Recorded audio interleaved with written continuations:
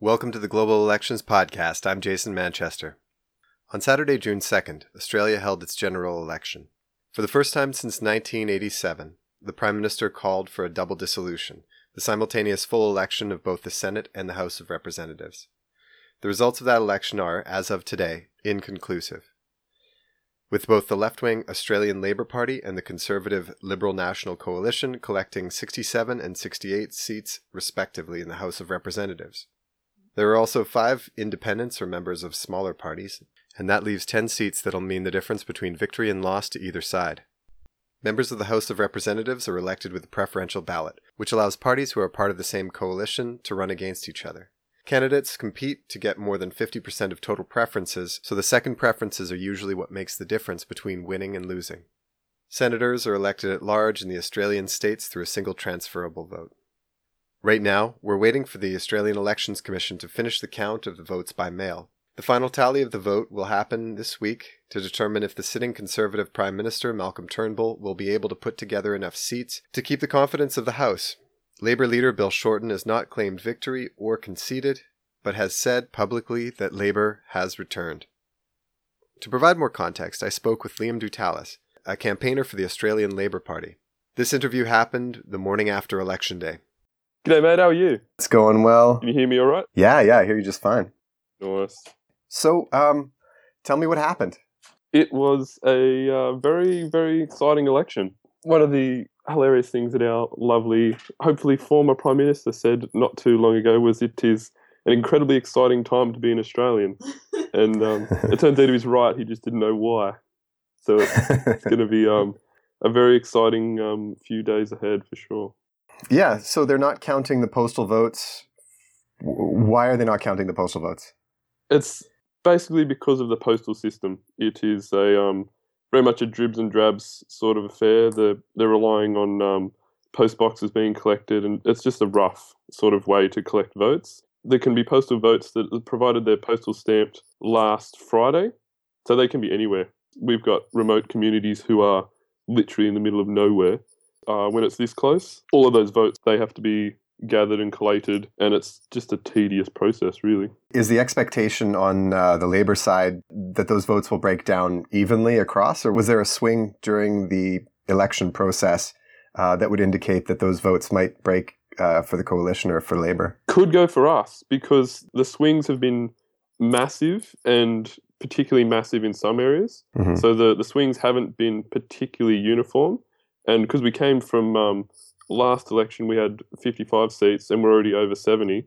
So it's such a massive swing in places that we hadn't expected. So it's going to be really, really close. And some of those votes, when they're postal votes, they're quite often connected to the people who may be needing some of the social services that were particularly on the line this election.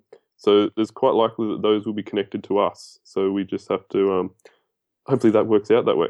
Yeah, it looks pretty good for Team Labour, but it's neck and neck right now. It's 67-67 according to the ABC. Yes.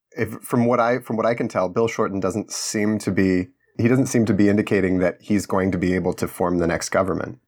He's taking the approach that should be much more amicable in the negotiation stages of if we are in the hung parliament situation, mm-hmm. Whereas the big, fairly recent blunder that our current / hopefully former Prime Minister made was that he, it was about a week and a half to a week to go. He was essentially telling voters to vote for them, otherwise you could get a minority government, as we previously had with Labor. Mm-hmm. So it doesn't seem to have worked out in his favour. People have still voted even more so towards to other category and also away from them. So he sort of shot himself in both respects. So people didn't follow his instructions, and he's also burnt those people that he needs to negotiate with now. So it sort of backfired twice on him in one go. So it's going to be fun to see how he wiggles his way out of that. So, but we are looking towards Mr. Turnbull trying to cobble together a coalition with the individuals who make up the independents in Parliament. Yeah. And they've been historically abysmal at that, which is precisely why we went to a double dissolution.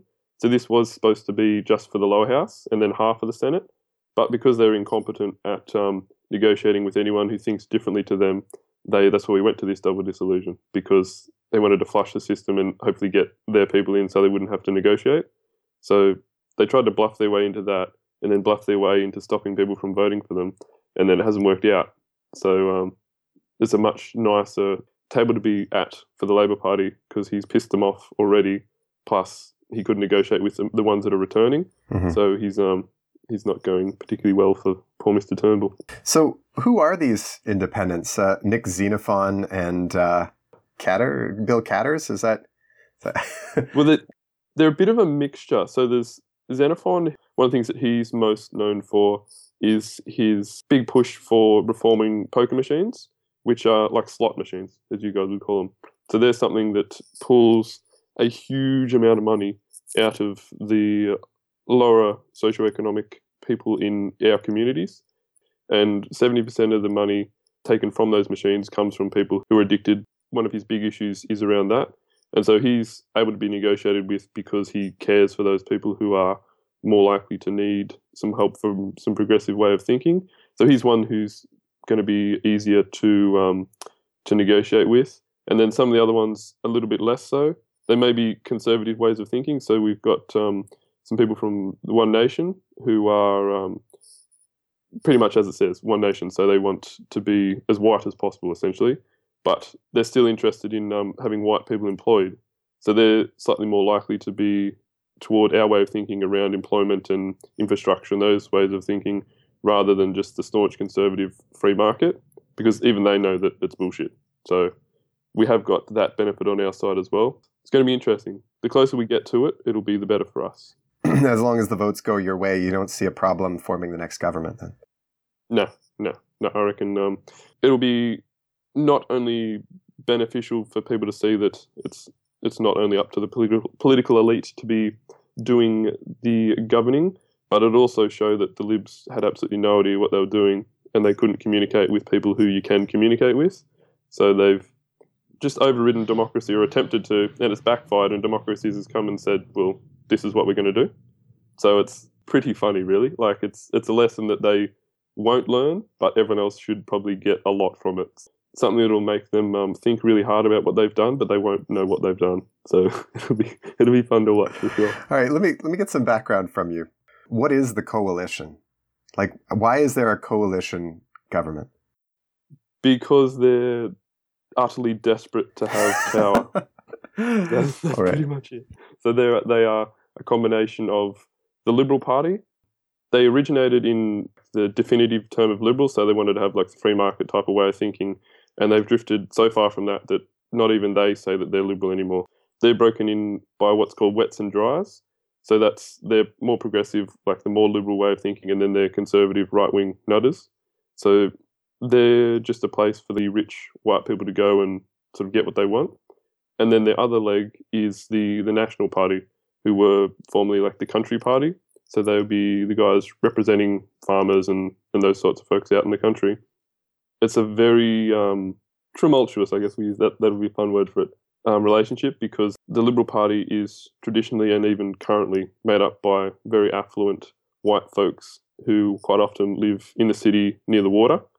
And then their other ugly cousin is the Nationals, who are quite often just racist white people out in the country. So it's they don't often see eye to eye, and they have power struggles from time to time, but they seem to remain, for the desperation of power, amicable with one another, because they know that if the coalition splits, they'll be out for a long time. It's essentially an anti-Labour coalition, is that right?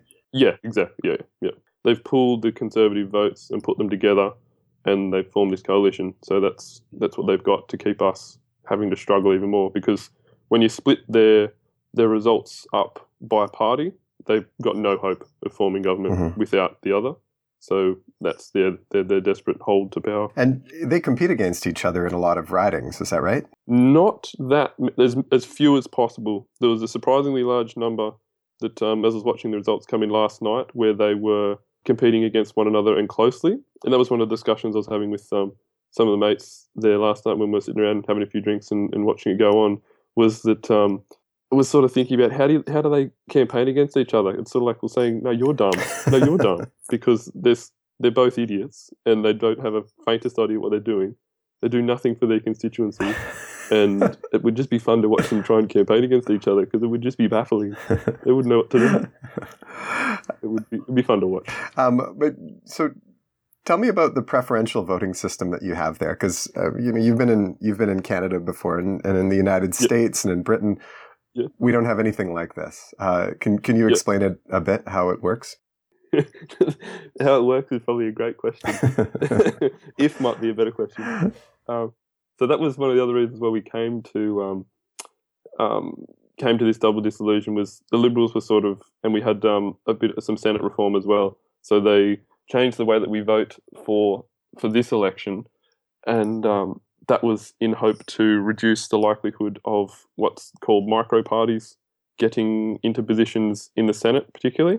So there was a guy, Ricky Muir, who was written off as being like just a bogan whack job, so just a crazy guy. He came from the Motoring Enthusiast Party, and he got in by microscopic amount of like 0.1, I think it was, percentage of the vote in that area. Mm-hmm. But because of the way the preferences flowed, and this guy ended up being in the Senate, and particularly the Conservatives were really angry because they're like, this guy, he's not one of us. We don't know who he is. We can't control him.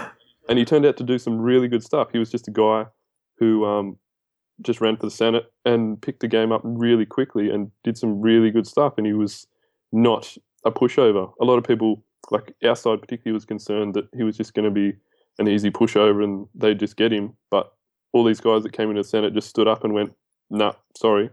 And another one was a lady named Jackie Lambie, who has made some fairly interesting comments, I guess would be one way to put it. Fairly racist type comments. But she's from Tasmania, which is our smallest area of Australia, the little island down the south there. And just a hilarious racist type lady who used to be in the military. And she's just hilarious. But at the same time, the population and the voters loved her because she spoke like a local. She used language that was different to the traditional political spin and said what she thought. And the voters were like, oh, wow, this looks good.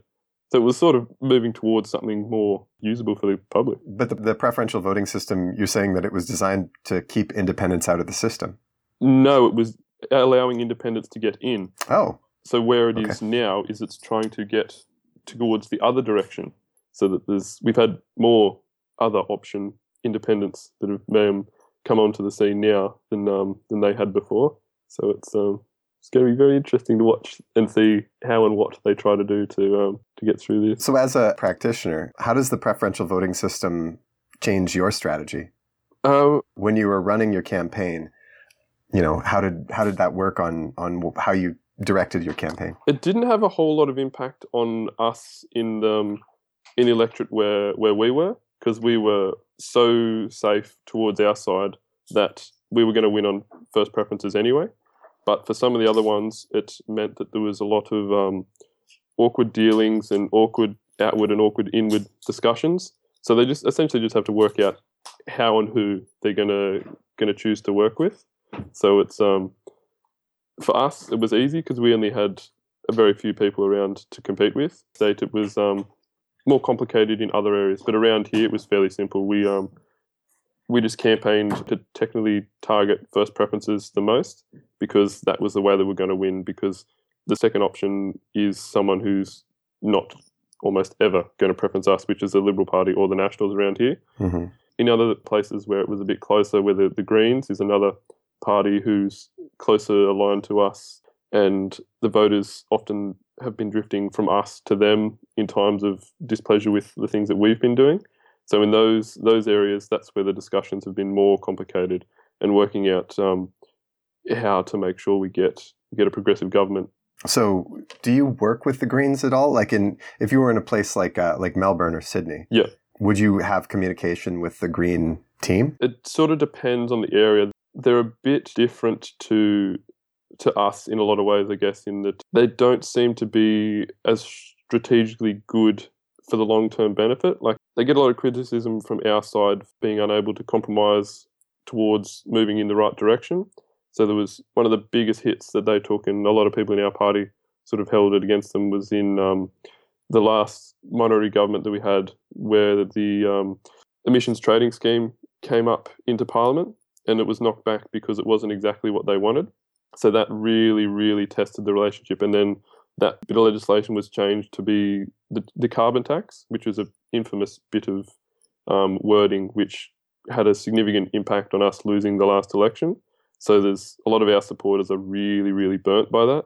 And those guys are sort of like, well, so what? We're not going to compromise. We need to move to zero net emissions yesterday. So let's just do it. Whereas our side's much more likely towards saying, well, we can't do that right now. We need to be working towards this, yeah, but we can't do it right now because it's not viable at the moment, and particularly electorally. Like if we just say that now, we have the likelihood of being even further away from getting towards that sort of good progressive policy than we were before. So it's often difficult to have those amicable discussions in areas where they're desperate to get a seat because they're so underrepresented. They sort of have to resort to these desperate type of tactics to take the votes from us that and then make it even less likely to form government for a progressive party. So it's an interesting relationship. Do you suppose the Liberals and the Nationals have the same problem? Less so, but it is definitely there. They seem to be better as currently Conservatives seem to be around the world, as they'll pull their shit together if it means that the Progressives are kept out. They seem to be able to hold rank a lot better than us. I guess it's a bit of a psychological thing that they're more able to be pulling each other into line. On the Progressive side, if it's rubbish, we're just going to come out and say it's rubbish. We're more likely to sort of pull rank and say, no, this is crap. Like, fuck off. We need to do better than this. Whereas those guys will sort of sit and toe the party line for longer. So they're able to get through that period for longer and do the backroom deals sort of more so. Liam Dutalis is a Labour campaigner. We reached him at his home in West Wallsend. West Wallsend. Which is in kind of like near Newcastle. It's lonesome away from your kindred and all by the campfire at night where the wild dingoes call. But there's nothing so lonesome, morbid or drear than to stand in the bar of a pub with no beer. The Global Elections Podcast is produced by me, Jason Manchester, at the James Street Studios in Ottawa, Ontario. Special thanks this week to Liam and to Maria Glavine. You can find the Global Elections Podcast on iTunes, SoundCloud, Google Play, and Stitcher. You'll find me on Twitter at @JKManchester, and you can follow us at facebook.com/Global Elections Podcast. Don't forget to rate us on iTunes or Stitcher if you like the show. It helps people find us. Thanks for listening. He pressed up to the bar and pulls a wad from his coat, but the smile on his face quickly turns to a sneer as the barman says sadly, the pub's got no beer.